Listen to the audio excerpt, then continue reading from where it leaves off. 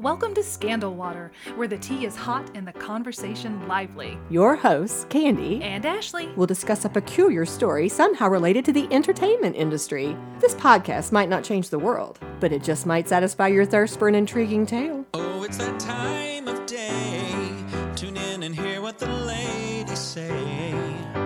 It's time to bend your ear when the silver screen appears. Stories about the stage and screen and everything in between.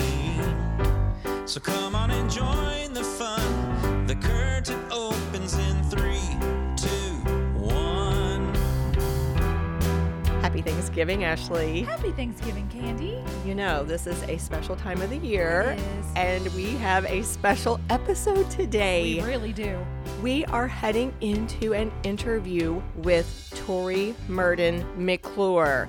Let me tell you how this went down. You all know that we often call for listener requests. Well, a young lady named Ashton suggested that we do an episode about Tori Murden McClure, who, if you are not aware, among many other accomplishments, she is the first woman and the first American to row solo across the Atlantic. She recorded all of her personal experiences in a book. You're going to hear a lot more about that very shortly, but it also ended up being turned into a musical. Again, you'll hear more about Row as well. But what happened was, after Ashton sent the suggestion, I reached out to Tori, who happens to be president of Spalding University.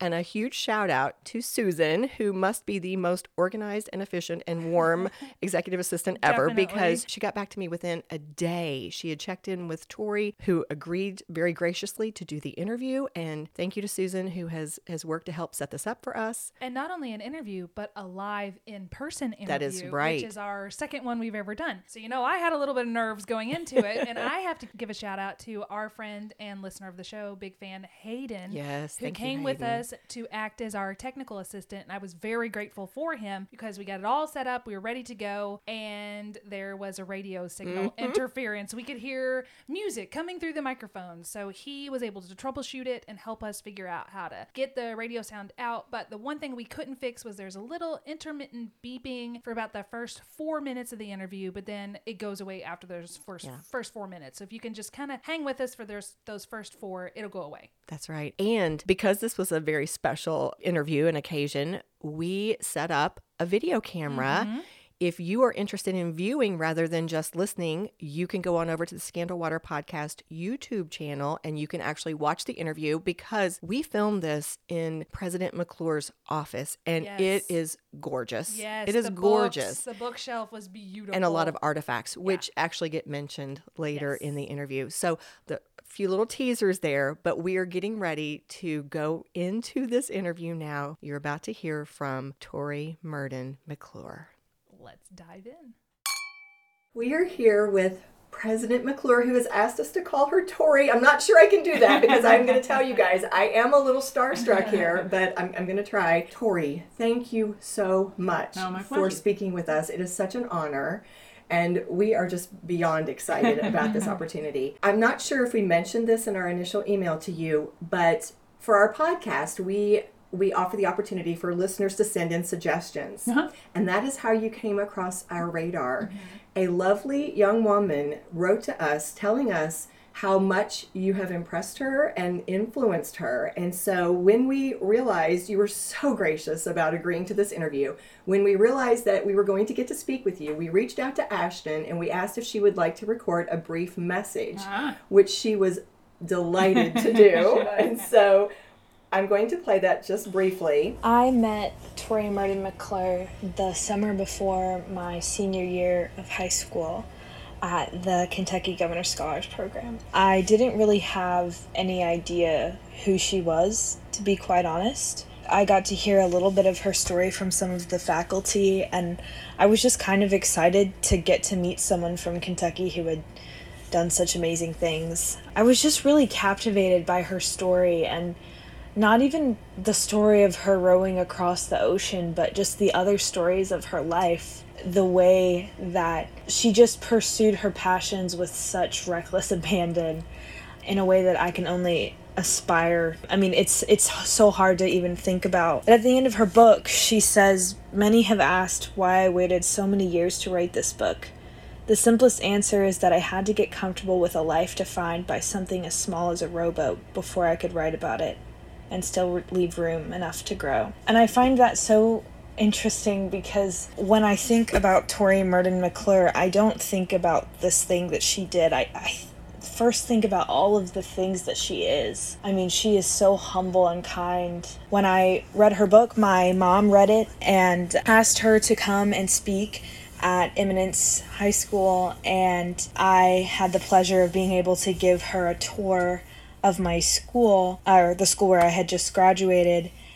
And the way that she was so attentive to everyone and asked their questions. And I remember one of the things that she said was that every person in the room was better than her at something. And you just don't meet people like that. This woman who had done so many things and deserves so much more recognition that than what she has, and yet would still stand up in front of a group of 12-year-olds and say something like that. I would hope that in anything that I ever do or achieve that I could approach it with the humility that Tori does. There's so many crazy stories about the way that her book was supposed to be a bestseller, or that she was supposed to do this or that, and it didn't work out and she didn't get the recognition. But at the end of the day, I think that for the people that do know her and do know her story, that she's deeply touched each and every one of them.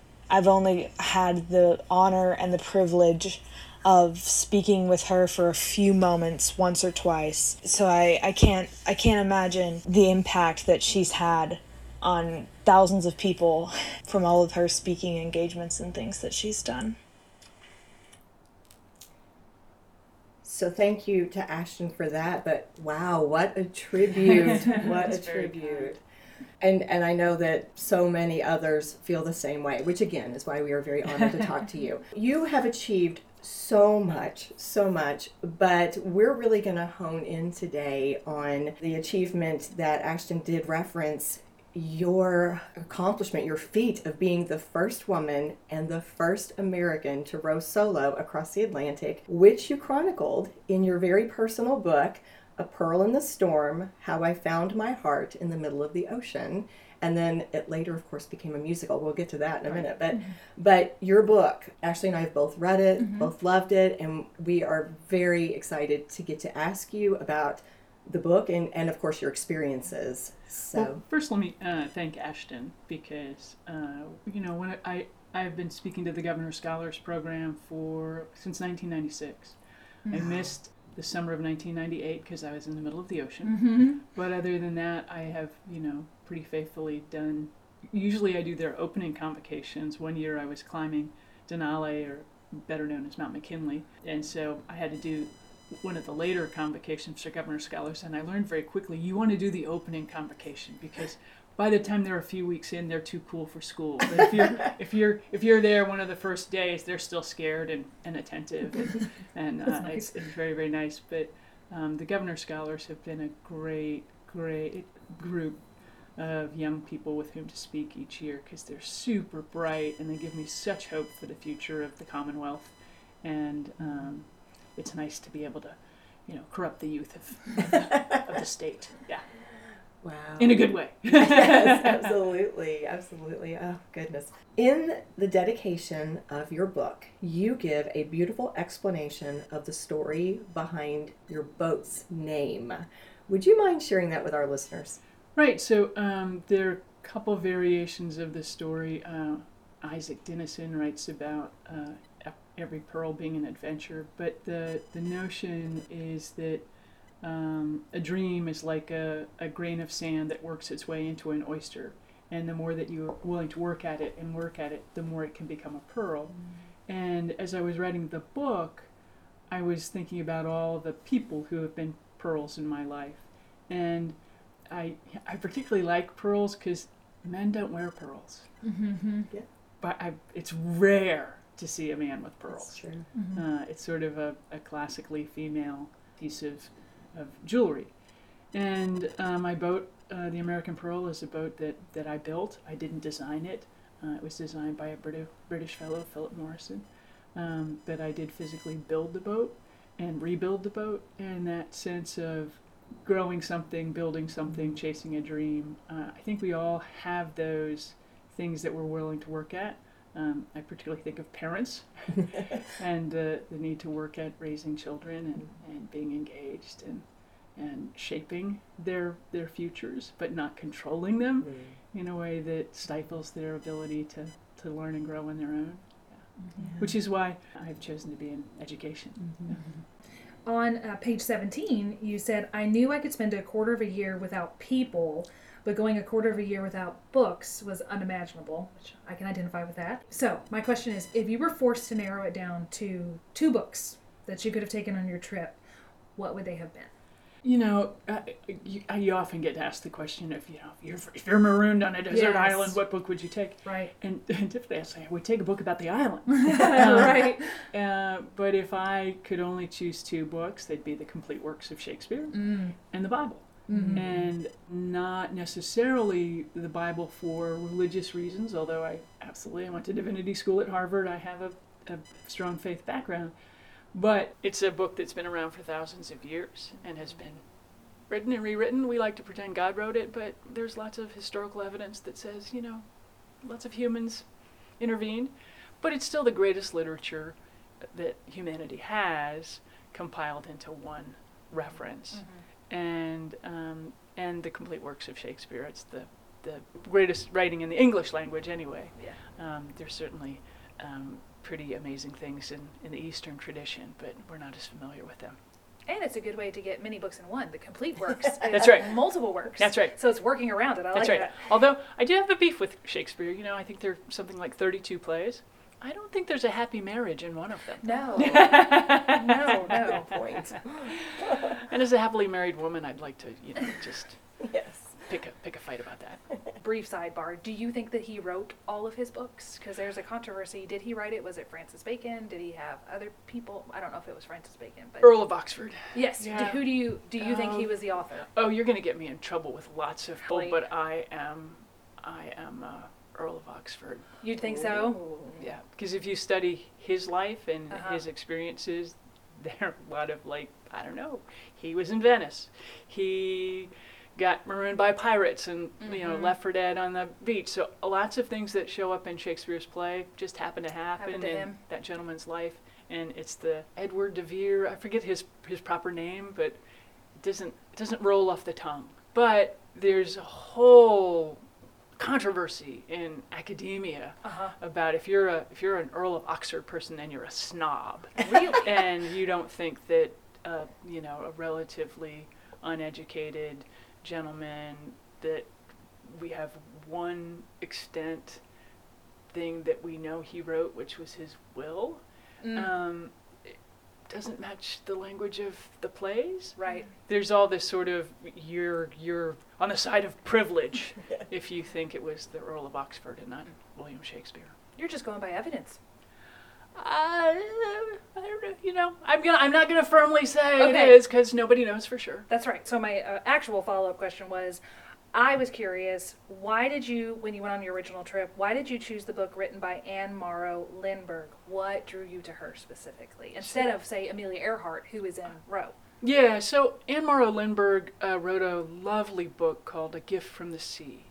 And it is clearly written in her later life. Mm-hmm. And the opening chapter, she's headed to the beach.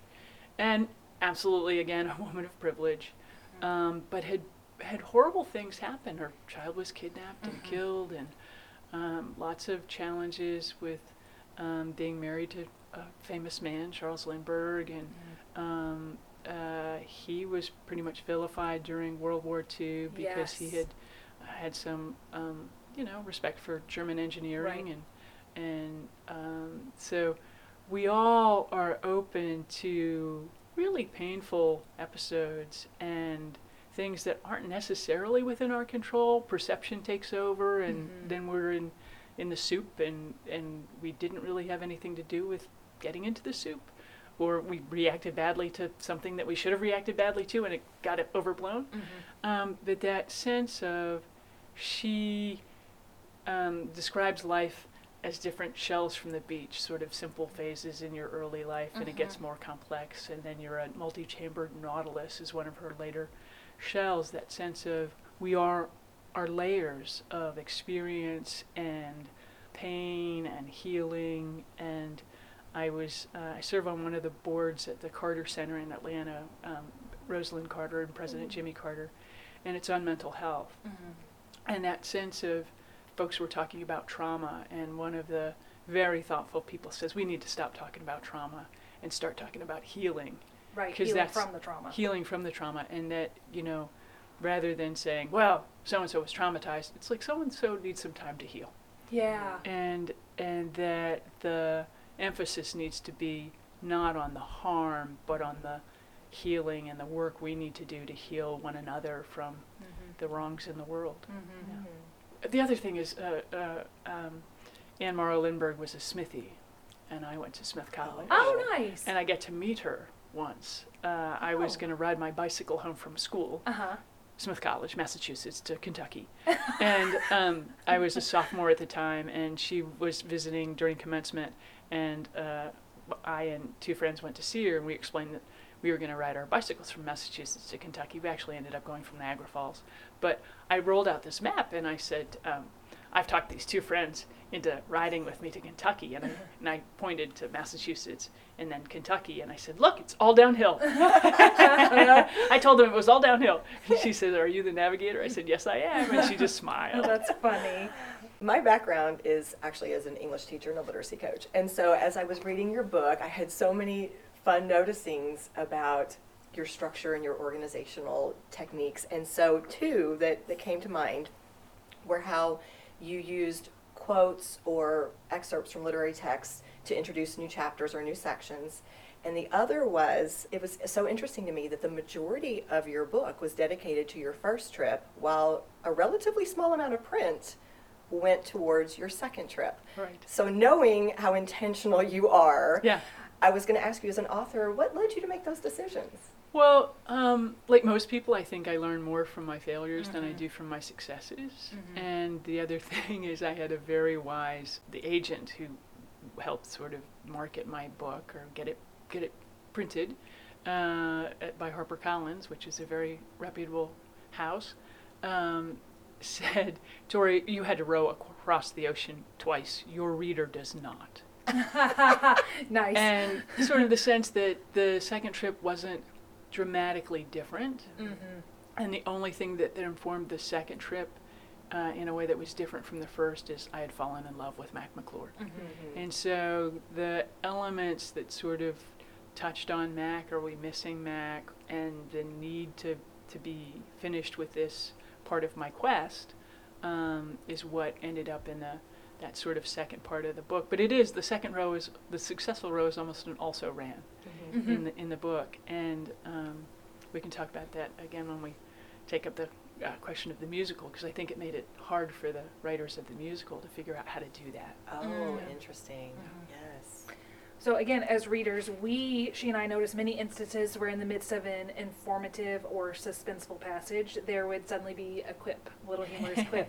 For example, one of my favorites, and one that Candy and I both identify with pretty deeply, is from page 149, where it says, I would rather pry 1,000 dead squid off the deck of my boat than enter a room full of strangers for the purpose of engaging in small talk. Yes.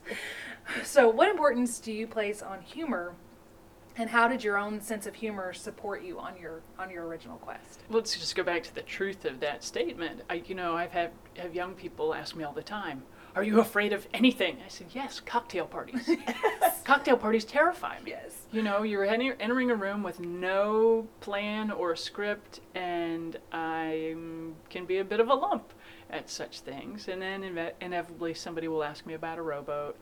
I will not want to talk about rowboats at the cocktail party, but I will, end up talking about rowboats. And then there's this little circle around me, and I'm not a lump anymore. But it's torturous, because I'd love to talk about ideas, and I'd love to talk about challenges and dreams and hopes and aspirations, but my go-to is always, what do you think about time travel? And they'll either keep them in the conversation or they'll go away, and it's like, oh, great. but that sense of humor, when you've done the sorts of things I have done, you become a favorite guinea pig for psychological testing. Like, I think for years I was on some list at U of L for psychology classes that, well, go test her.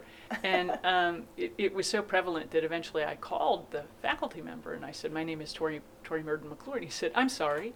And I said, why? He goes, I send all my most challenging students to you. I said, well, why is that? He goes, nobody can mess up a data set like you can. Wow. In that I don't test as, typical. Right. I had a lovely battery of tests when I was still in divinity school at Harvard. I had skied to the South Pole, and the psychology folks at Harvard wanted to test me and figure out where you fall. On sort of a way out of the box, creative, connecting dots nobody else would think of, way out to the side, I'm a genius. And then in the sort of nuts and bolts, rational thinking, engineering kind of stuff, I'm a genius. In the middle, where most people live their lives in those areas of social skills, not so much. But because I have both sides, I can fill in the gaps in the middle. So I don't test on the spectrum, but I have to think about it. And many people don't. Yeah. I'm gonna switch to a little bit about your family for just a second. So the primary plotline follows your quest to row across the Atlantic, of course, but flashbacks to your childhood are used to develop one of your subplots. And I'm sure that I speak for everyone who has read your book or hopefully heard the musical that we fell in love with your brother Lamar. Yeah. And we just wanted to know, how is he doing today? He's doing really well. He lives about 10 minutes from me. I knew I married the right guy when Lamar called the house and said, I not need cock to you, I need cock to Mac. Like, I gotta talk to a guy, I don't want to talk to you. And and I've often said Lamar, the best parts of who I am come from Lamar, and the worst parts of who I am come from growing up with, trying to defend him and take care of him. Yeah. Just a little editorial comment. For those of you who've not yet read this book, you need to. It is just so personal, so captivating, and also just impressive.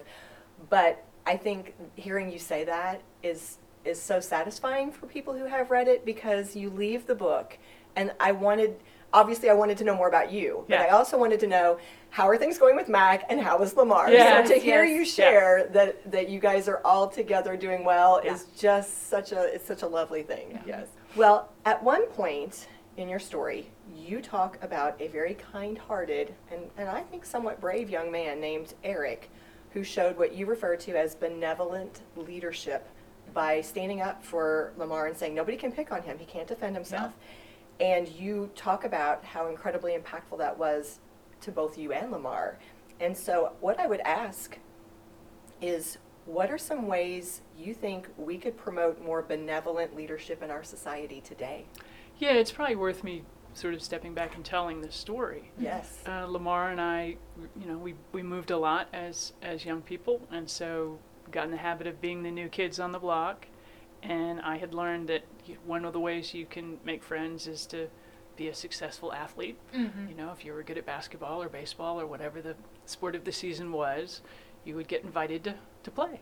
And so I was playing basketball at the local playground, and Lamar was on the sidelines, and out of the corner of my eye I watched a little boy pick up a rock and throw it at my brother.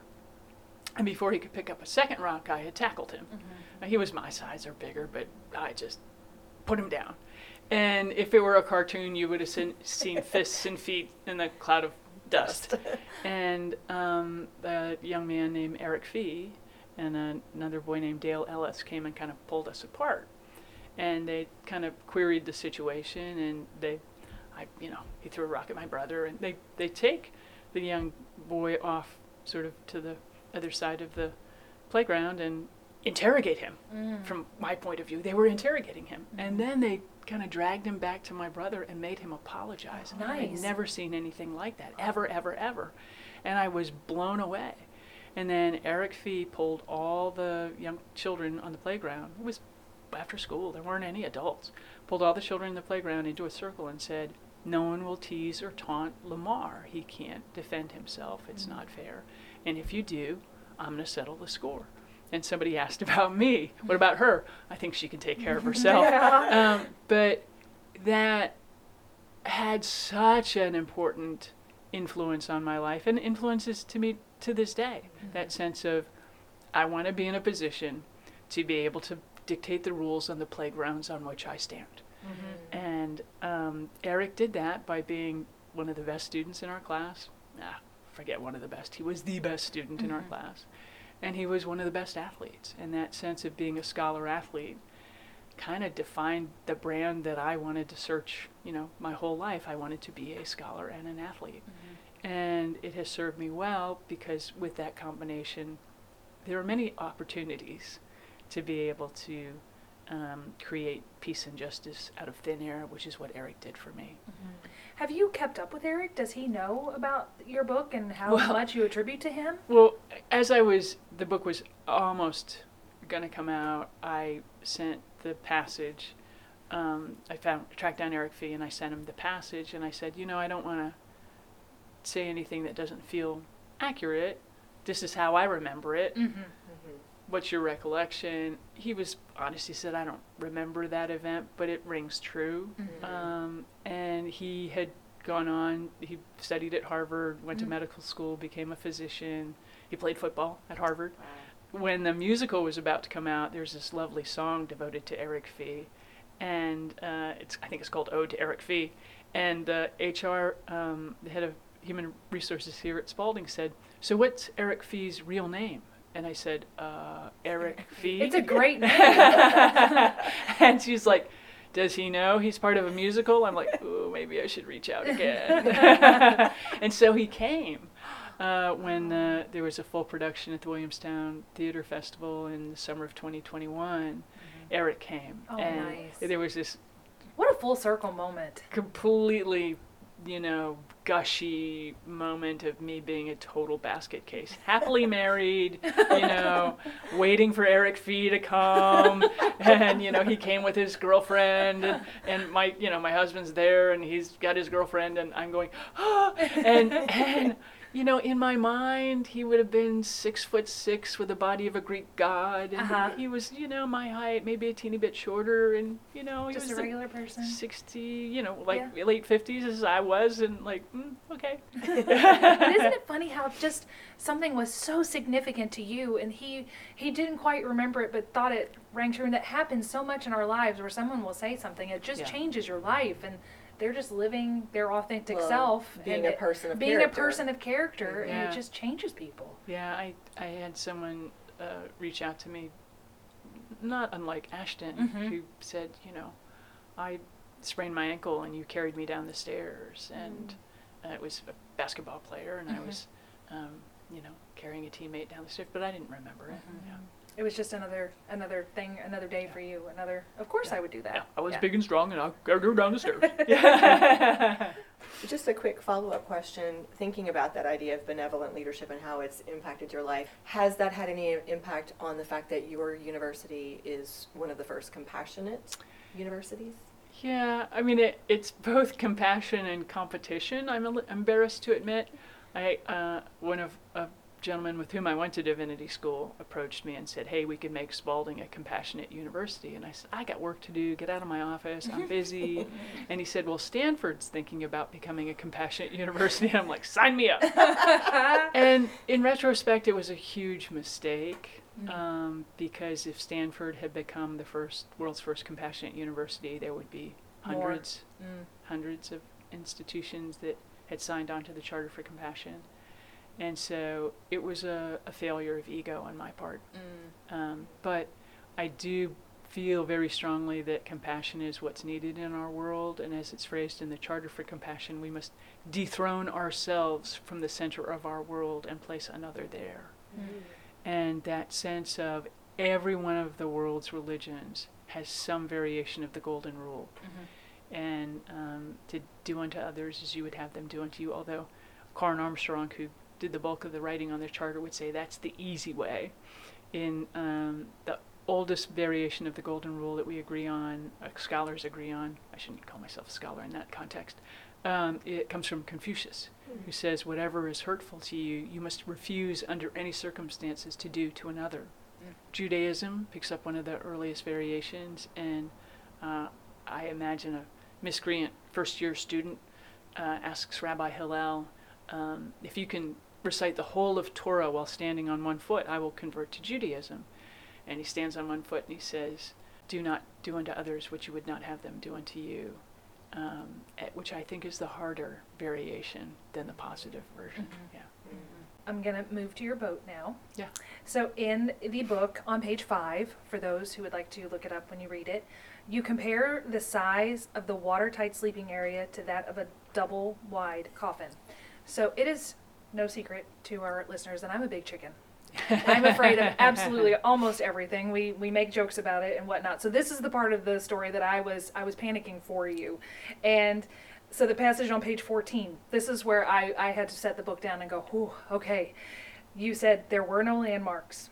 There was no land. I'm committed now. No diving overboard. No swimming back to shore. And I got heart palpitations on this. So this moment of no return was, as I said, the moment of fright for me as a reader on your behalf. My wonderings are, and there's 2 of them, was there any moment besides the obvious encounter with Hurricane Danielle where you actually did feel a moment of fear? And after that, could you tell us some words of encouragement for others, such as myself, every day of my life, who may be facing their own moment of no return or something they're afraid of? I want to recommend a song for you. Okay. Grace McLean, who played Tori. She was wonderful. Yeah, she's stupendous. Somebody asked, what's it like watching a musical about yourself? And I said, it's like getting stripped naked in public, only it turns out I'm in my mid-30s, I've got a great body, I have amazing talent, and I'm a redhead.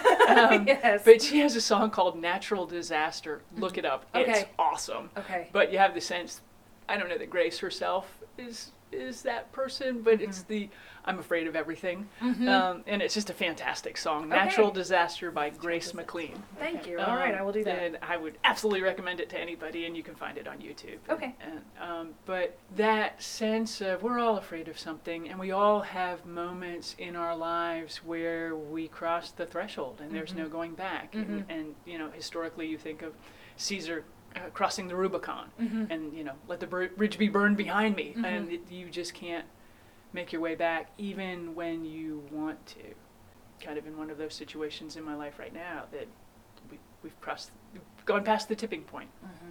And they're often the most difficult moments in our lives, sort of the forks in the road.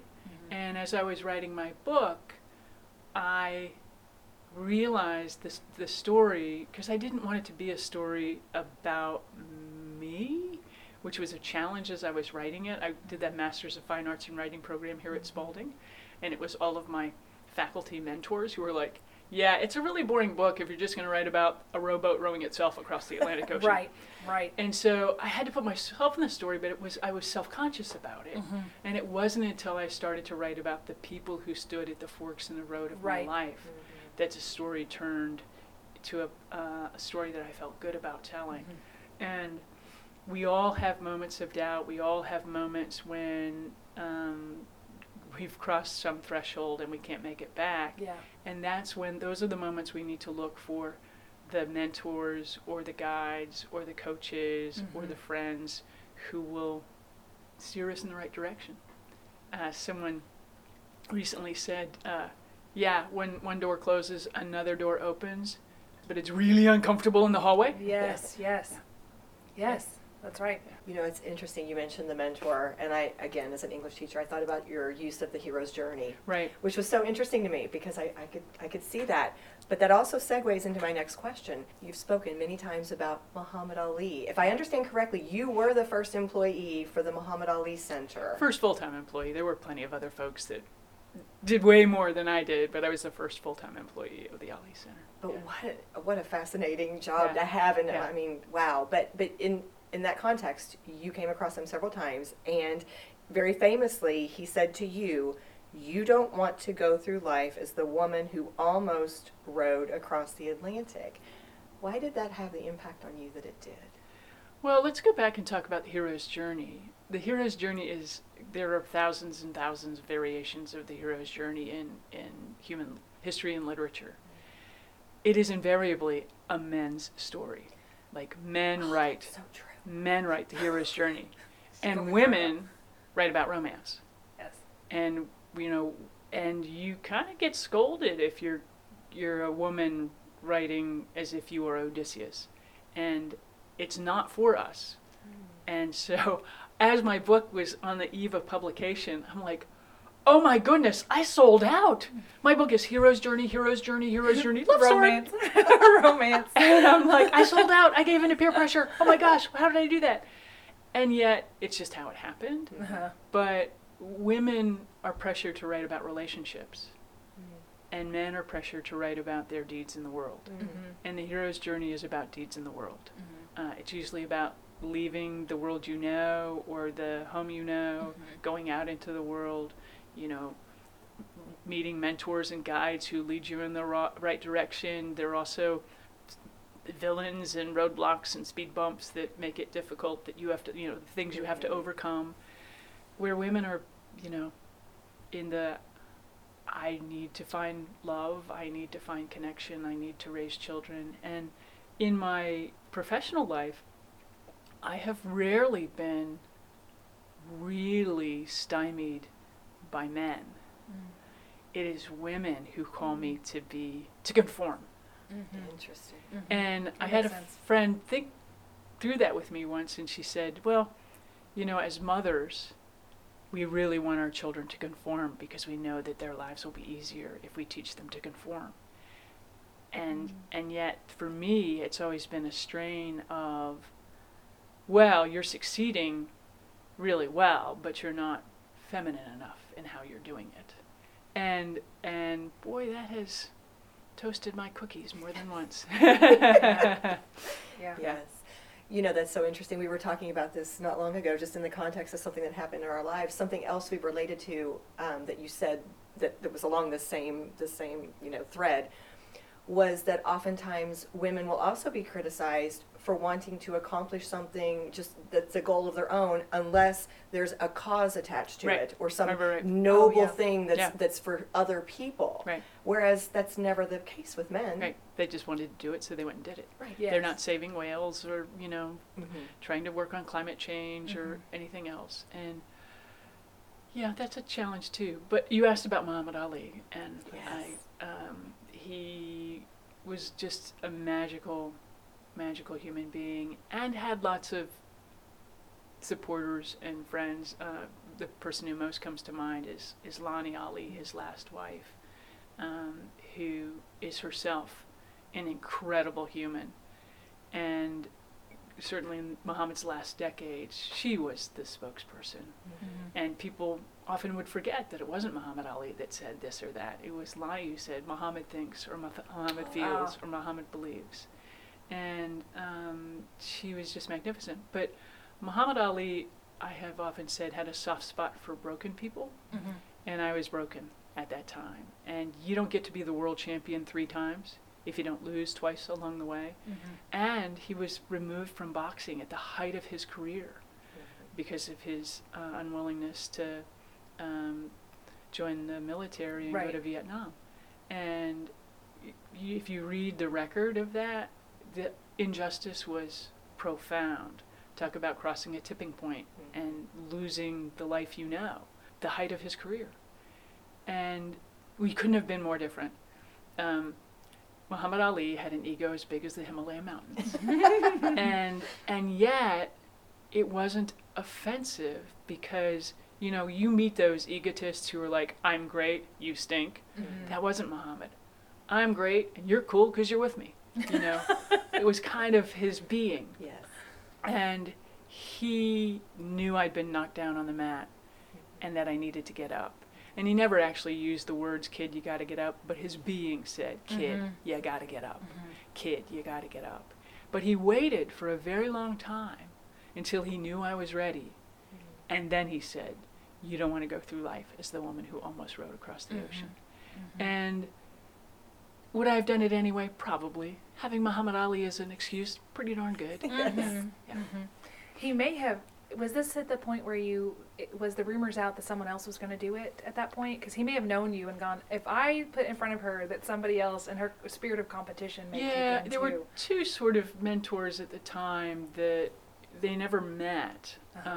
But Gérard d'Abbeville, the French man. I loved him in the book. Yeah, he rode solo across the Atlantic and then soloed the Pacific. First man to solo both oceans. And he was an amazing friend. He's still alive, friend and mentor. He had the boat. Gerard had the boat. Mm-hmm. So after the 1990 row, I set the boat adrift. When I got on the Independent Spirit, or more accurately, they set the boat adrift because they couldn't lift it because the cleats pulled out of the side of the boat. And so they just had to let go of the boat. And it was eventually picked up by an American oil tanker and taken to France. Mm-hmm. And French customs wouldn't let them offload the boat without paying a duty. And the captain said, but it's not worth anything. It's an ocean rowboat. And they were like, well, why did you stop and pick it up if it's just an ocean rowboat? So around and around they went. And I called Gerard, who was a member of the European Parliament at the time. He's kind of the Charles Lindbergh of France. Okay. And said, Gerard, there's this problem. They won't offload my boat. It's in Le Havre. And he called back just a few minutes later and said, there is no problem. Your boat will be offloaded tomorrow. And so offloaded the boat. And Gerard held on to it till he knew about the other women wanting to do it. He helped move the boat to Germany where UPS could fly it home. That's amazing. But it was sort of that two amazing athletes in different parts of the world, different personalities, both kind of recognizing here was somebody who had started something, here was somebody who needed to finish something, and they both helped to make it happen. If you could go back and relive one moment from either of those trips, what do you think that you would choose to relive? You know, the moment, I'll just say the moment that leapt to mind when you asked the question. Stepping out of the boat literally into Mac's arms. I was going to guess that. I was either going to guess that or the when you called him to propose. Yeah. I would not want to relive that. I was like, as all folks in similar situations, I obsessed about it, thought about it, obsessed about it, worked on the words. When I get out of this rowboat, will you marry me? Sure, why not? I know. I'm like, that was not exactly what I was hoping for. The grand romantic. Yeah, sure. I got nothing better to do on Sunday. Let's do it. That's right. You do mention in the book that you've been rowing for over a decade when you set off on your first attempt. So is rowing still a part of your life? I rowed this morning. Nice. Yeah. Where do you row? On the Ohio River. I didn't row on the Ohio this morning. I rowed on the machine in the basement this morning. But typically I row on the Ohio River. Solo, or do you solo? And I rowed for many years in a double scull with one other person, and it's just my schedule here makes it hard. It's 20 minutes to get to the river. How long does it take to go across? How long can you do it, or how fast? Oh, it depends on which part of the river, but it's in some places it's a mile across. Okay. But I can row faster than I can run in terms of crossing distance. But I'm also a slow runner. But yeah, so in the time it takes me to get to the boathouse and back, I can do a really, really good workout in the basement. And so, in this job, time is sometimes the most important commodity we have. Well, changing gears, we have mentioned the musical Row a few different times now, which loved. Yeah. It's available on Audible. Yeah. And first, I wanted to ask you, how did that come about? Well, we were, it was probably about a decade ago. I was in this office, sitting at this table, when two wonderful artists, not unlike the two of you, came and said, hey, we'd like to get the rights to your book to perhaps write a musical. And I'm like, wait a minute, I'm an introvert, I don't want a musical, I don't want anything to do with a musical, no! And Dawn Landis, who is from Louisville and was a Governor Scholar in 1998, so she was a scholar who missed me, pulled out her guitar and sang two songs that were really smart and really on target. One of the songs I, shed a tear. It was just really touching. And I thought, okay, wait a minute. it's a musical about a woman alone in a rowboat. It's going nowhere, right? What's the fear? I'm never going to see these people again. Don't crush their dreams. Yes, you have my permission. They're like, no, seriously, what would it take to get the rights? I'm like, that's right, I'm a lawyer. Here, I'll write it down. You have my permission. And I slid the paper across the desk. They looked at each other. They went back to New York City, where they were both living at the time. They sent me a box of cookies. So Mac tells anyone who will listen that I sold the rights to my book for a box of cookies. And then they went and did it. Yeah. And it's wonderful. And so true to me and so true to the book. They worked incredibly hard. And like the book, the show had its own hurricanes because it was supposed to premiere summer of 2020. Got canceled because of COVID. They kept the cast together, and I think Roe was the first musical in history to premiere on the Audible format. It's a beautiful recording. Then it was produced the summer of 2021 at Williamstown, but because of COVID, they had to do it all outside. Right. It rained epically. I am Princess Dark Cloud. It rained epically.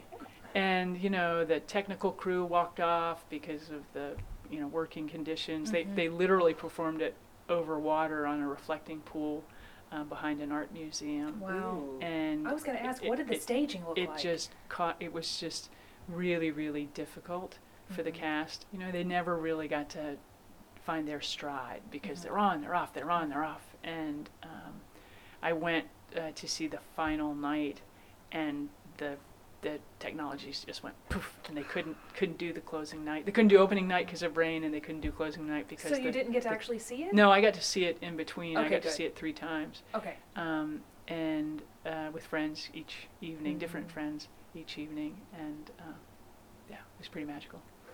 Listening to it, I was so disappointed that I couldn't find any video clips. I wanted to see it so badly, and I couldn't find any. But I don't think they were ever able to do a video of a full production between rain and the evening. They had lots of cameras. For some reason, cameras didn't work. It was really kind of snake bitten. Wow, so disappointing. I hope Roe does not have the reputation of Macbeth. Yes. But it was interesting because listening to it, it is beautiful. Those songs, the voices, it was so beautiful. But there were a few changes, which I'm assuming are probably narrative economy and dramatization. You have to do some little things here and there. And you also spoke about some of the challenges. How do you represent some of these things, in this type of a setting?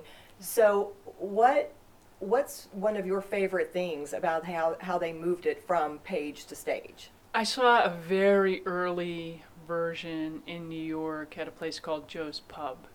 And I thought that Joe's Pub would be like the Rudyard Kipling here in Louisville, a little bar with a stage, which it kind of is. But it's off the Public Theater, and it's where Hamilton did its first sort of readings and things. And so it's a prestigious venue, but I didn't know the difference because this is not my world.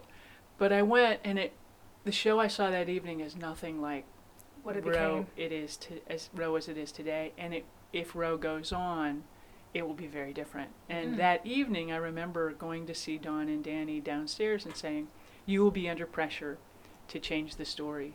It is your story now. You can change it." And they looked at me horrified. I mean, the looks on their face were horrified because they've still maintained integrity to the story and integrity to me as a human.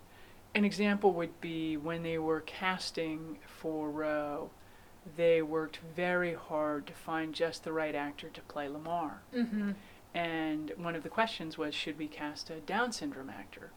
Lamar's not Down syndrome. And how do they go about casting him? And Lamar is profoundly, has profound hearing loss. And so they ended up hiring a deaf actor, which was absolutely appropriate. But John McGinty, who played Lamar, was astounding in his grace, in his understanding of the character, and he sounded so much like Lamar. Really? That it sort of filled in some gaps of my own perception of my brother's intellectual disabilities. John played the Hunchback of Notre Dame in a musical on Broadway, and he went to the producers and said, "You need to let me audition because the Hunchback is deaf."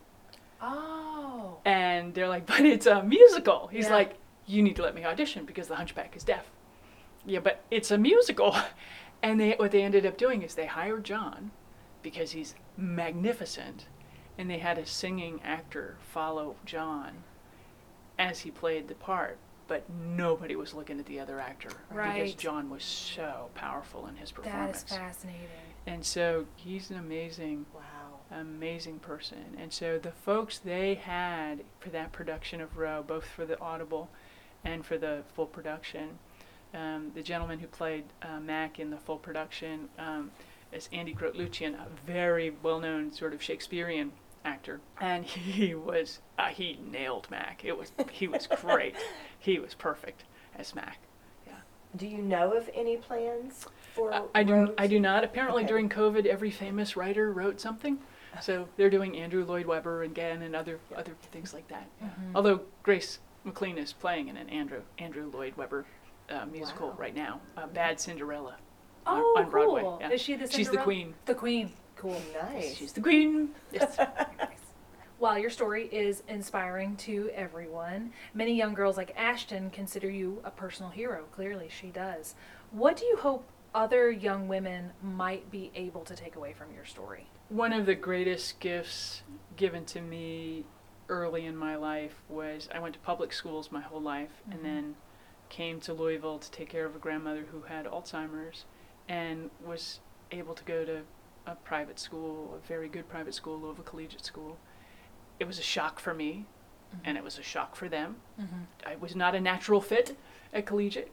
In my being, did not belong there, but the faculty really and truly taught me how to do my homework, and that has served me well. And only in the times I have not really done my homework have I been embarrassed by my performance in anything. But in the times when I have put in the work and done the homework and done the time, things have been very successful. That's good advice. Yeah. I think you even referenced this in your book, but it is just so clear when we read about you and consider your accomplishments. You are a woman who knows how to set and achieve big goals. Correct me if I'm wrong on any of this, but in the late 80s, you became the first American and the first woman in history to reach the South Pole by an overland route. Right, there was another woman, Shirley Metz, and there were other Americans. So I was among the first Okay. women and first Americans to reach the South Pole by an overland route. I quite recently did a speech in Jackson, Wyoming, and they said, she's first American, first woman. And one of my expedition mates lives in Jackson. And it was like, what am I, chopped liver? Right. And so, for decades, I was very careful to correct that, and then I stopped correcting it, and then I got busted. But we all touched the pole at the same time, so we could each claim to have been the first. Oh, But yeah. nice. Well, then, of course, in the late 90s, as we've been discussing, you were the first American and the first woman to row solo across the Atlantic. And then in the late 2000s is when you came out with this book, A Pearl in the Storm. So I'm wondering. And then in the 2020s, Roe Yeah. came out. Yeah. Yeah. And what's next for you? Do you have another big goal that you're working on right now? I don't know. I mean, I feel there's change in the air and a shift in the wind, and I know I've got lots left to give. And when I am asking for advice from higher powers, it's like, help me to do good in the world. And I don't know what that next thing might be, but I've between being a trustee, a vice president, and a president, Oh, I've my given goodness. 25 years to Spalding. Yeah. Wow. Well, I'm, again, English teacher. I'm drawn to themes, I'm drawn to lessons, and it was so interesting. At one point, it's page 237 if anyone wants to look it up, but you said, the character of America is a crowd with one face, e pluribus unum, out of many, one, while the subtitle of your book is How I Found My Heart in the Middle of the Ocean. There were so many times I noticed that it seemed to be, there was a juxtaposition of isolation and the individual Right. against the interdependence and the community and what that meant to you. And then you had other lessons in there too. You were talking about jousting against helplessness. Yeah. So I would ask you, what is one lesson that you personally took away from your experiences that has just, resonated with you? Yeah. Well, there's a or over in the corner of my office here. Oh, yes. And it's signed, and it has a little plaque on it that says, "Though we stand by ourselves, we're never alone." Mm-hmm. And I was leaving an office in city government, and my colleagues gave me that oar all signed with that lovely little plaque on it. And I said, "That's a great quote. Who wrote it?" They're like, "You did." And that sense of no one achieves anything by themselves, ever. And the folks who said, "I did this all by myself," well, yeah, did you? I don't think so. And that sense of, though we stand by ourselves, we are never alone. And when I talk to young people, and they want to know, "Why did you row across the ocean?" I was like, "Well, I rowed across the ocean because I was stupid. Most women don't have to row 3,333 miles to figure out that love and friendship are good things. Most women just kind of get it." Yeah. I was a slow learner, and I learned all my knowledge of the world came from books. Mm-hmm. And Muhammad Ali, all his knowledge of the world came from interacting with the world. We all have different points of view, and it's really important, particularly now, to dethrone ourselves from the center of our world and try to place ourselves in somebody else's shoes, because we've gotten way too judgmental. Looking around your office at all of your mementos, do you have a memento that this place is on fire? Right. What are you taking? Apologies, I'm looking for a compass that clearly must be at home. You already got it out of here. It's already out. It's already gone. So on the top of the bookshelf are some white boots. Yes. That I used when I skied to the South Pole. Yeah. I'd probably grab that, or I'd grab... So what is the compass at home? The compass at home was a compass I used on the 1998 road that was Okay. given to me by Barry Bingham, who was a very dear mentor. Behind you is a book written by Jimmy Carter, The Craftsmanship of Jimmy Carter. It is signed by Jimmy Carter to me. Oh, nice. And I was at the Carter Center in Atlanta in a meeting, and a Secret Service agent came and said, "Mrs. McClure, we need for you to come with us." And I was like, "Ruh-roh." Like, do I need my passport? And I followed him out and up the stairs, and President Carter was standing at the top of the stairs. He said, "I understand you're a woodworker." I said, "Yes, sir, I am." And he gave me his book and signed it, and there was just this moment. Actually, a friend had arranged the book to be given to me, but there was this moment with him at the top of the stairs with two introverts running out of things to say to each other. And he said, "Well, I don't want to interrupt your meeting." And I'm like, "You're the President of the United States." And, we have a mutual friend named Rita Thompson who arranged that scene. So, That's lovely. Well, my real last question was, is there anything else that you would like to leave our listeners with? Is there any way that they can learn more about you? Where can they buy your book? Anything you would like to leave us with? If they live in Louisville, Kentucky, they should go to Carmichael's to buy my book. Because, Okay. support local That's right. booksellers.